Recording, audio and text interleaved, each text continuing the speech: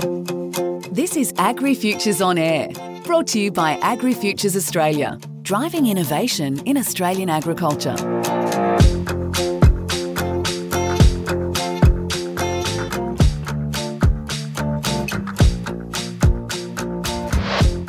I don't think I've met a farmer yet who hasn't had a great idea that solves a problem, whether it's a bit of ingenuity in the workshop or the design of a whole new machine that can turn accepted farming practice on its head.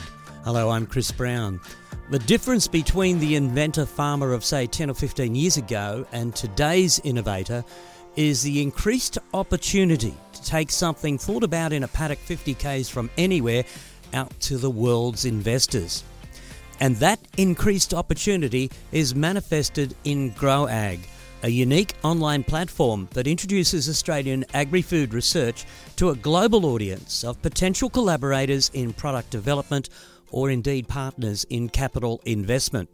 Today on AgriFutures On Air, we get to listen in to a conversation between two well-credentialed people in the agri-food tech arena, talking about the place that growag.com can occupy in Australian R&D and its adoption around the world.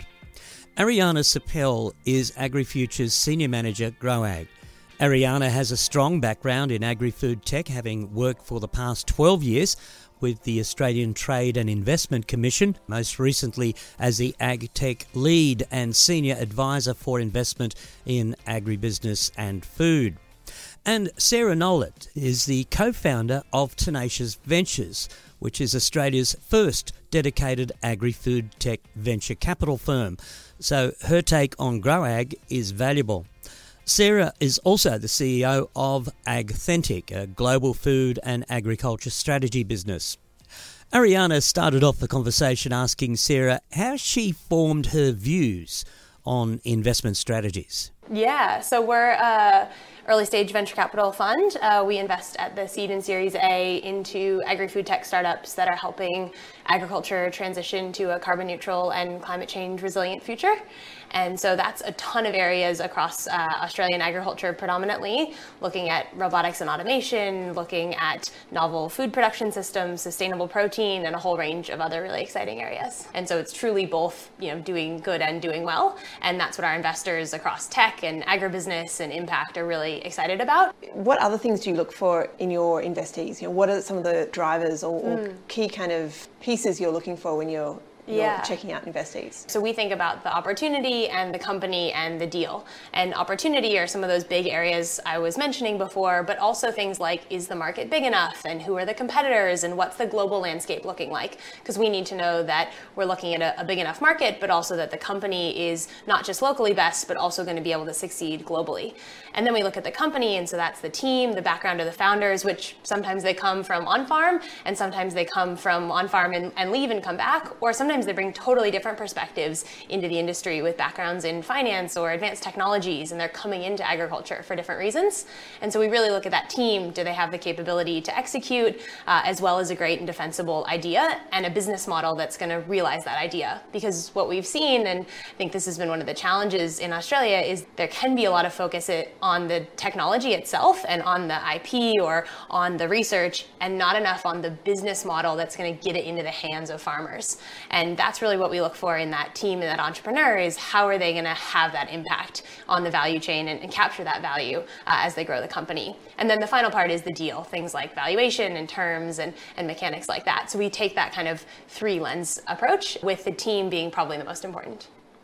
And look, certainly that impact and that sort of realising that commercial opportunity is why we've put GrowAg together in the first place. Just picking up on what you're saying about different business models, I think business models and business model innovation is so key to actually realising different ways of commercialising some of the research that people have put their heart and soul into, and that has such great potential. Just thinking about those business models, but also other innovations in commercialisation pathways.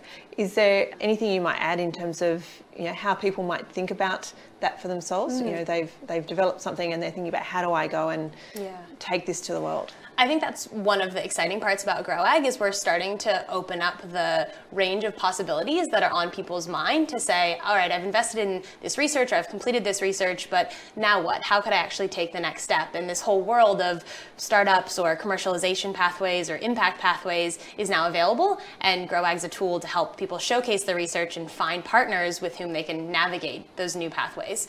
So I think it's partially awareness and partially these connections and collaboration, because like we were saying before, it's actually about the team. And so finding those other people who share that interest, and maybe you're bringing together a technical or scientific skill set with an entrepreneurial one, or with the power of a distribution channel, or other kinds of collaborations that can actually make sure the research and technology has an impact as it gets to market. Certainly that opportunity and that power of collaboration is something we see as being really exciting about GrowAg. That opportunity for researchers also to look in and see who's doing something that is similar, or are there parallel paths or parallel opportunities, other groups that I could be collaborating with, and see where those pathways lie, and start forming some of those opportunities. One of the other reasons that we've put GrowAg together is there is a real appetite here in Australia for innovation, and certainly great opportunities to collaborate internationally to bring solutions to market and to find new ways of solving things, whether it's through a business model or through a technology or other innovation itself. Are there any particular areas that you see as being ripe for that Australian international collaboration piece? Yeah, one thing I think is exciting is we have so much research here, but it's quite hard to figure out where to look and who's doing what, and where would you go if we are doing diligence on a deal and we need to find an expert in some kind of advanced microbial technology, or who knows about extrusion in plant-based proteins as we look at the future. And so GrowAg will help us to find those experts and connect with those researchers. And it might be that we find investment opportunities, collaboration opportunities, or it might be that we just unlock the knowledge that's in our research system that has otherwise been kind of behind closed doors and hidden in research papers. So I think that's a real use case both for investors like us and our co-investors, but also for farmers who want to understand what research has been out there, or industry partners of all different sizes who want to find those experts and kind of unlock that innovation. I think that's a real powerful use case we'll see with GrowAg. Yeah, no, I agree. Certainly, thinking about different companies around Australia, certainly, and they have from time to time engaged with RDCs and tapped into some of the research that's been happening. I know, for instance, Escovox partnered with the University of Tasmania and MLA to look at some shelf life stability modelling, and they've been able to increase shelf life stability for red meat, so that they're able to use different types of transport and logistics and less waste, greater value returned. Certainly the opportunity for startups and scale-ups and corporates as well to be able to tap into it and see what are the opportunities for me to differentiate and diversify my offer to users, to my existing clients, I think is going to be one of the really exciting things. I think also the potential for entrepreneurs looking for their next great thing is there'll be a pool of things to take a look at. And I would certainly imagine that the entrepreneurs would be looking not just at things that are identified as commercial opportunities where people are saying, hey, we really want to engage, but they'll also be looking through the research projects and seeing, what can I take and what can I approach with a different lens? What do I see that perhaps someone else hasn't? Yeah, I think going back to the impact point before, there's so much talent out there that is now post-COVID and just generally in the world thinking about climate, wanting to get into areas that will have an impact that will be good for the world. And agriculture is such a ripe area for doing that, solving climate change, feeding the future, sustainable environments. It's a super exciting area, attracting all kinds of talent. But where do you start if you come in from another background? And so we think often, there's this research on the shelf and this entrepreneur will find it and they'll just commercialize it. It's not that easy, as we know. And if it was, I think we'd live in a different world. But what's really exciting is being able to say, okay, what problems have been solved? What has the research shown? And how could I take that to the next step? And starting to narrow in on those areas and those experts, because like you said, those researchers might become collaborators or partners on the IP, but also just on the knowledge that they've unlocked in having studied the sector for maybe decades in some cases, where we say, okay, now there's this real opportunity to combine that with an entrepreneurial skill set and bring it to market. And without something like GrowAg, that's been really, really hard to do. Over the last 5 years, certainly, and really over the last 2, we've seen agri-food tech innovation in Australia ramp up and the ecosystem really start to hum with a lot of life. Why do you think this is? I mean, there's been so much investment over time into agriculture and agri-food in Australia, and in a way, agriculture really is part of Australian psyche. It's such a big part of how we think of Australia. But why do you think it's now? Why is it now that it's really starting to hum? Part of it is ag tech and agri-food innovation is a global trend that was sort of kicked off in the last decade or so and started, around the world, but especially in places that had a lot of venture capital activity and funding that could come in to fuel those startups and those pathways that were really familiar in some ecosystems. What I think has happened in Australia is over the last 5 years, we've started to say, wait, why not us too? We're really good at agriculture, we're really good at agricultural research, and yet we're not seeing those commercial outcomes. Our startups are going offshore. And so there's been a whole group of people, including the Australian Agri-Tech Association, who've said, why don't we develop that strength here and be a world leader in agri-tech onshore? And so we've had a range of accelerator and incubator programs, now venture capital funds like Tenacious Ventures starting up to say, we've got really good deal flow, we've got really good foundations, and not for anything, Australian farmers are incredibly innovative, and especially in the last few years, they've faced some really tough conditions and have had to innovate. So we've got this kind of merging of trends and factors that has really said, the time is now, Australia is the place, and we finally have the building blocks in the ecosystem where we can take some of these things forward and start to punch above our weight on a global scale. No, absolutely. And to that point, I think the Australian agricultural sector is so hungry and has such an appetite for innovation because that's really where we've seen the productivity growth. That's where we've seen our ability to compete on a global stage. Certainly, Australia exports 2/3 of what we produce, and so we have to be competitive in those global markets. And in order to do that, we're looking at innovation. We're looking at really novel solutions across the whole of the pipeline from agriculture all the way through to the plate and supply chain in between.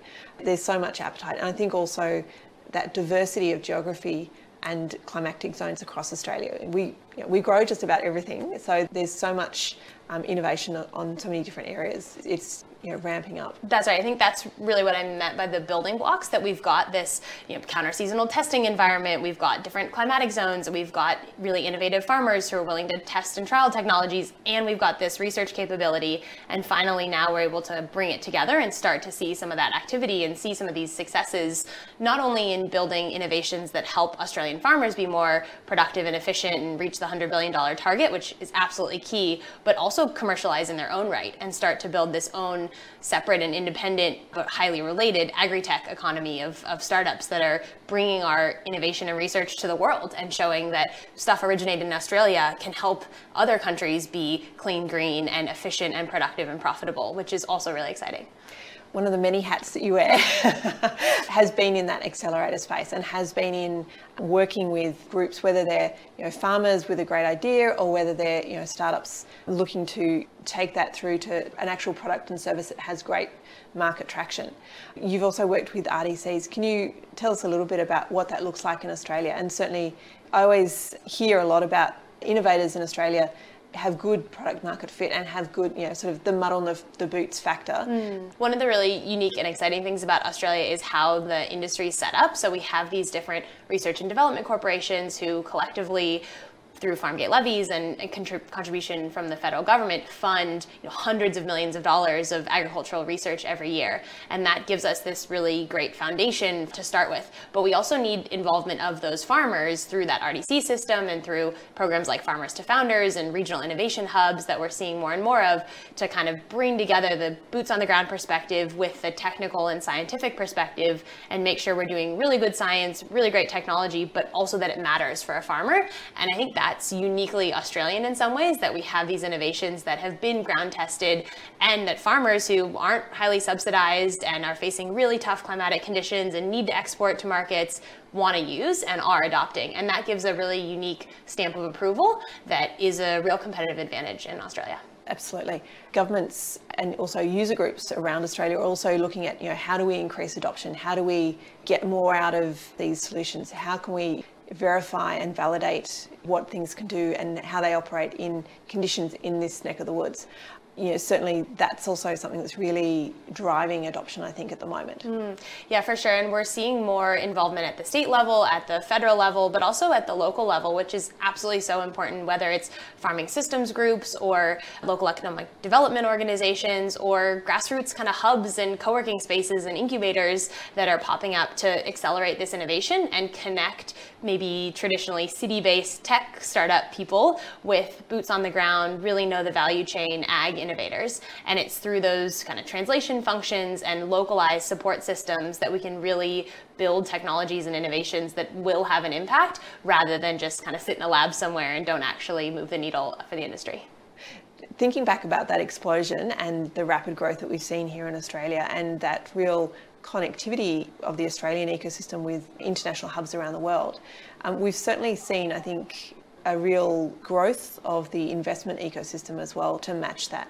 You've obviously had first-hand viewing of that, but thinking back to 5 years ago, the people who were investing into Australian agri-tech startups were, they were fintech investors or they were SaaS investors, and the companies happen to be focused on ag applications. Now I think we're really seeing both funds and standalone VCs who have agri-food tech as their core focus.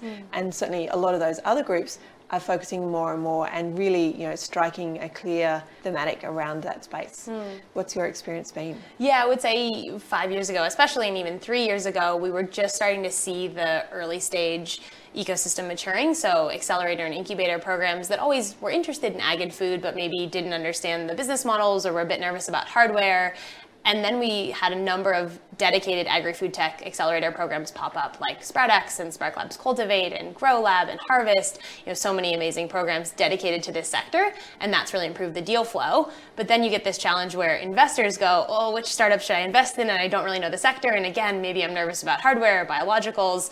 And as we've matured, we've seen more dedicated interest in the space that's created co-investment opportunities. So we're a specialist firm in the space, the only one still, but we're seeing more and more interest to co-invest with us and to co-invest with other sector experts who might be angels or might be funds who've done deep dives into agri-food tech.